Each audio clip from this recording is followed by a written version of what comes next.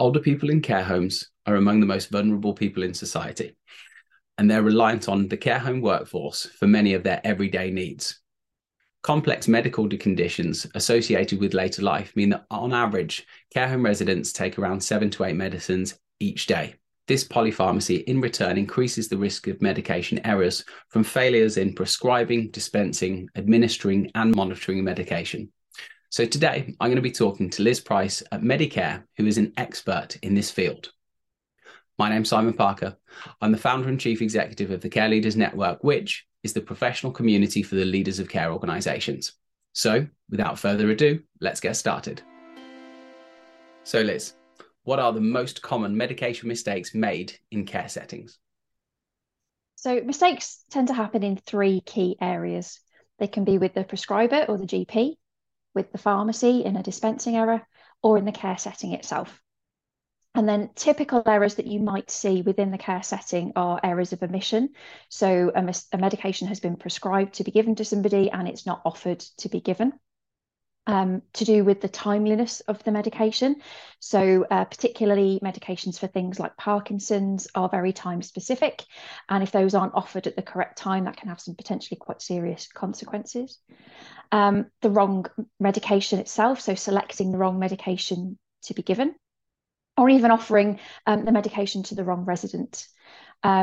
So within that as well, you might see something around the wrong dose being given. So if it's take 2 tablets, for example, they may have only given one or vice versa. And then lastly, we tend to see errors around what has happened not being documented correctly. So it could either be that a medication has been given and they forgot to record it, or that they didn't record accurately what was given. So in our example earlier with the one or two, perhaps they gave one, but they actually documented two, or vice versa. So those tend to be the most common errors and the most typical errors that we see. So, I guess the most important question is really, how do you prevent those medication errors? Yes, I mean, we're human and we always make mistakes from time to time, but there are things that we can do to minimize those, or certainly reduce the frequency of those. I think the first step is to make sure that you've got a really robust and clear plan in place of how medications are going to be managed in your care setting. So that how the resident likes to take them, any preferences, any particular policies and procedures are all documented. And then that those are clearly visible to all of the staff, including agency staff that you might get visiting your home, and any new staff. So if you have a resident with a particular preference for the way they like to take a medication, they need to be able to see that at the point of administration. It's no good having it stored away in a dusty folder in a room somewhere. They need to be aware of those likes and preferences and policies and procedures that are important to those unique individuals.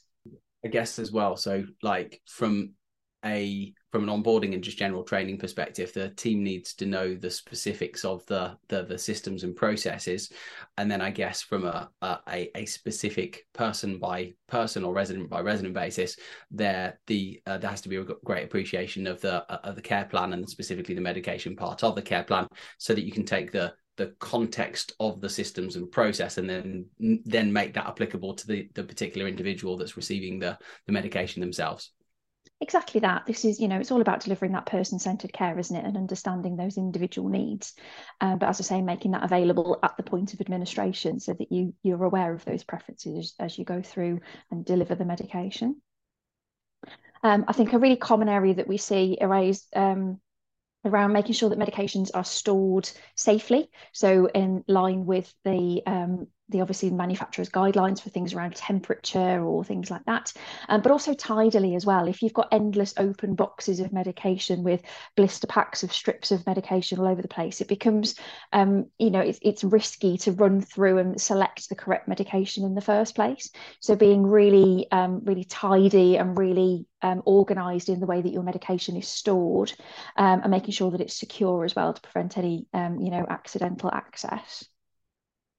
We talked a little bit earlier about making sure that you've got those policies and procedures in place, but it's also a good idea to make sure they're really regularly reviewed, and also that the management are conducting regular checks to make sure that those are actually being followed in practice. It's no good, a new start comes on and they understand all your policies and procedures and go, yep, that's great, and then head out onto the floor and do something completely different. We need to make sure that they are actually following the way that we need things to be done for our residents in our home.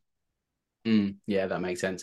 And I guess that's probably something that the slippage, almost like the initial concept, is something that's appreciated and understood from day one. But I guess if people don't have that regular check-in just to kind of reinforce the right way and the wrong way and things like that, that's where maybe a slightly lackadaisical or a carer, or maybe just somebody not concentrating, having a bad day, whatever it might be, ends up making an error. And of course, as you said, with certain types of medication, the impact of that can be really quite significant. So getting it right, it's got to be, the front of mind and just a well executed system, process, policy, procedure, etc. Definitely. And it's not always about catching people doing things wrong. It's about catching them doing it right as well. And celebrating that success. And, where people are seeing good outcomes and following best practice, it's about celebrating that too. Yeah, I think it's all too easy, isn't it, to fall into a trap of kind of telling people off. Yeah. When of course, obviously, if something is done incorrectly, it needs to be highlighted, and there's ways and means of being able to manage that in a kind of a productive and compassionate and kind of a positive way. But being able to recognize success when people are doing things is, I don't think there's any downside to that. No, definitely not. It kind of goes hand in hand as well. Quite an important point is around creating a culture where people feel comfortable to report mistakes and near misses to you. We don't want people to feel afraid of the consequences, because people are human and people will make mistakes. What's important, though, is that we learn from those, investigate what happened, understand why it happened, and then see what steps could we take to minimize that risk or stop that from happening again in the future. So having that open and honest culture where people are, not afraid to put their hand up around not actual mistakes, but near misses too. So, oh, I did this, I didn't actually do it, but if I had, that could have been quite serious. So let's talk about that as a team and actually understand what could be done to prevent the run up to that actual incident happening in the first place. Yeah, being mindful in those sets of circumstances, I think, is really, really, really key. The often, so back in my management consultancy days, I used to spend lots of time in care homes. Some of them were absolutely fantastic. Obviously, there's always the things that could be improved, through to homes that maybe they got some fairly significant challenges. And I can remember sitting in meetings with safeguarding meetings with local authorities and the CQC and kind of various other professionals in the room. And obviously, typically this is where this is the kind of rough end of the spectrum where kind of bad things have happened. And the one thing that was always appreciated time and time again was just transparency about the set of circumstances. We have had a set of circumstances where something bad has happened. This is everything that we know about the set of circumstances, completely open, completely transparent. But this is what we're doing about it. This is the lessons learned. This is how we're going to be. This is our kind of action plan for how we're going to make sure that this doesn't happen in this way again in the future. And lo and behold, that goes down really well. It's great from a team perspective, because people feel free to be able to have conversations about the good, the bad, and the ugly of the set of circumstances. I think it creates almost like an element of cohesivity as well, because if you can admit to your I guess on a personal level, you probably have more kind of vulnerable conversations with people that you're closer to. Being able to open up to making mistakes, it can draw a team together as well, which, as to your point, from a cultural perspective, can be extremely powerful. And it makes people, because they're able to talk about kind of how they've fared well and maybe not so well on different days.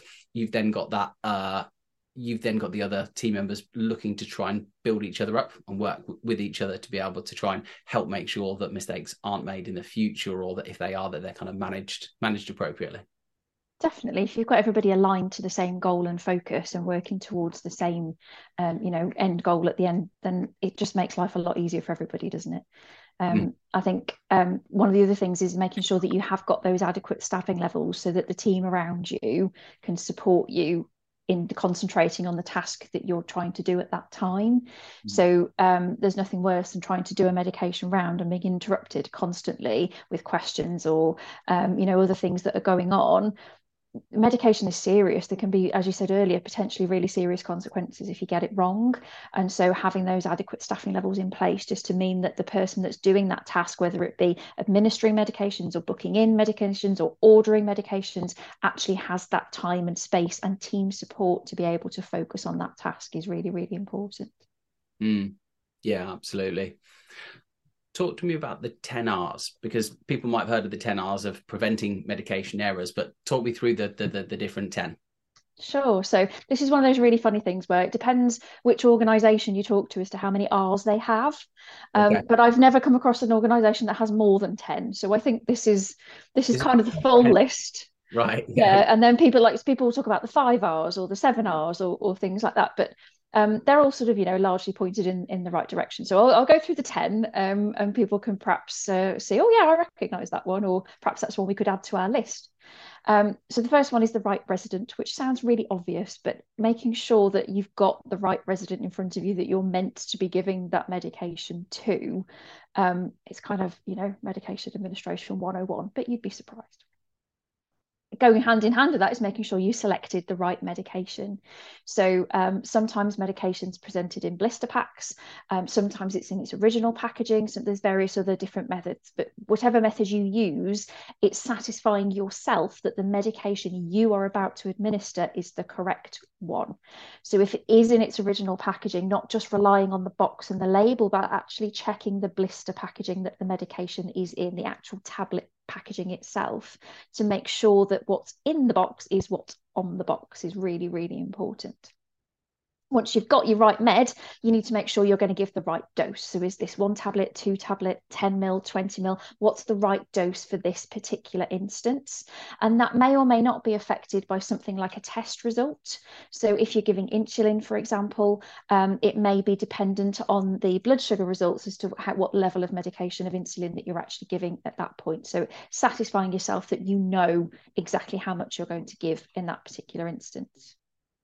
Next one is right route, which is fairly obvious. You need to make sure that you're swallowing tablets and not putting them anywhere else, or anything like that. We've seen some interesting tales over the years of medication that's been given by the incorrect route. Not very common, fortunately, but you do need to make sure that it's going in the right place. We mentioned earlier about the right time. So particularly with those really time-sensitive medications, you need to make sure that they are given on the button. Most meds tend to be once a day, twice a day, things like that. And you've got a little bit more flexibility with those as long as they're taken with an appropriate gap since the last dose, then that's fine. But it's having that information available to you to know when that last dose was given.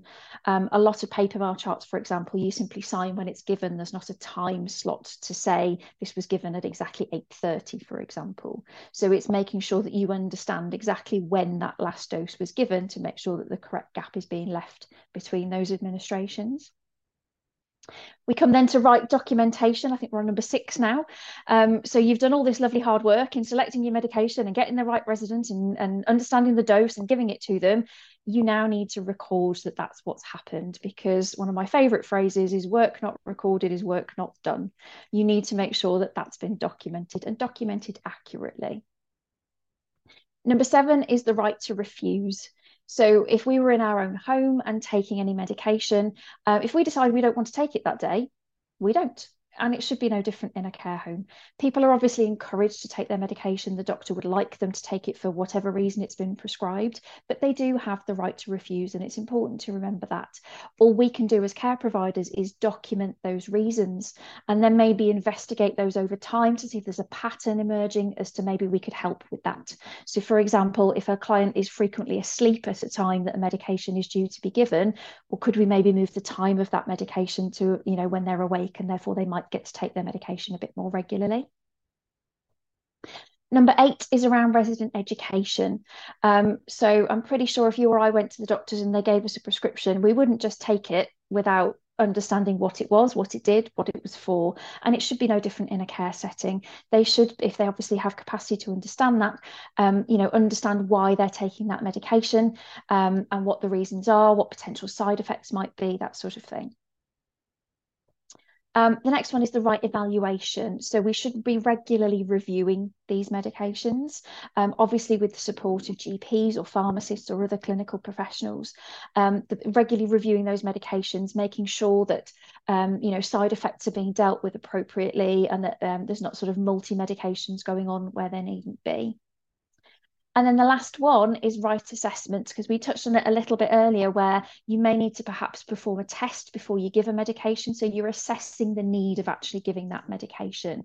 Or more commonly with PRN or when required medication, you need to understand the circumstances in which that should be given.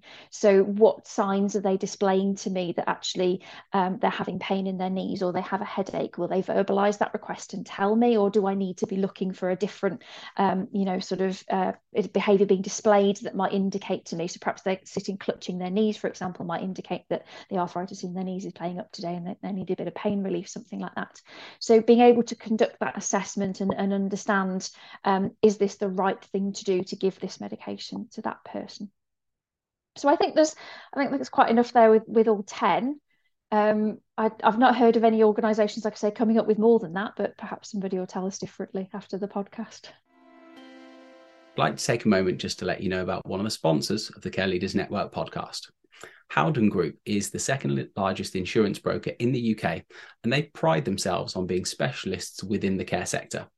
Their aim is to help care leaders build remarkable care organisations by providing them with a unique experience and also the best possible deal. To learn more about their tailored insurance solutions, head to howdengroup.com. Well, I'm going to add an extra R in it, although it's not relevant to the actual process itself. But I'd say that is a robust checklist of things to double check, obviously, in the process of medication management. So no, that sounds really sensible. And it'll be interesting to hear from other people whether they have maybe a slightly different collection of R's, or maybe they're presented in a different way. But I can see why those specific 10 R's make an awful lot of sense. So thank you for sharing those. One of the things that we touched upon earlier is the fact that, like, even with the best will in the world, accidents do happen. What can we do to help understand, like, why an error has occurred, and to be able to get the best of the lessons from those medication errors? Yeah, so I think it's really important to record all of your medication errors and your near misses as well.